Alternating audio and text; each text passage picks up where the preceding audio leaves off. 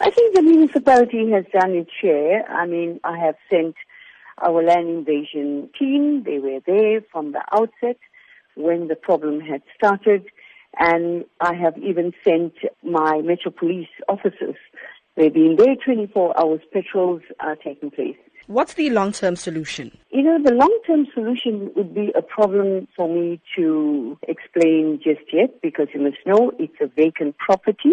And yes, of course, it belongs to municipality. I have emailed housing to find out what are their plans for the vacant property. But mind you, we have hundreds of these vacant properties. I can't just now take this particular property and just say that we've got plans. It takes time, to work on it. We know that you have intervened in other areas, but some residents feel that this Chatsworth land invasion issue is not being given the priority or urgency it deserves. How do you respond to this? I have come onto this just lately because this committee I am heading this committee for the last, I would say, 4 months. The new dispensation, the new councils. I really don't know what's really got on previously in this area. I'm trying my best. Land invasion comes under me, but we've got strict regulations as well that, one cannot do anything out of law. But so far, we are on track with removing any person who's pitching up boards there.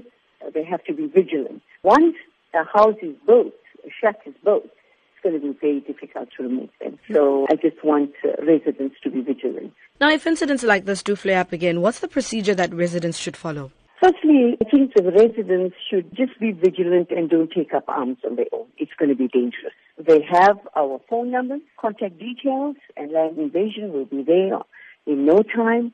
My Metro Police officers will be there.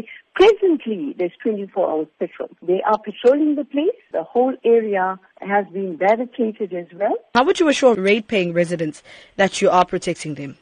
Well, they have seen it, and they have written to me. And I think we have been there at the beck and call.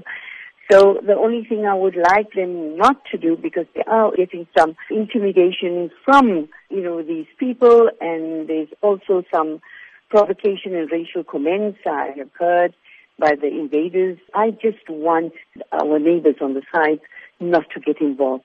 Please do not take any form of action on your own. It can be dangerous. Just call us and we will be there.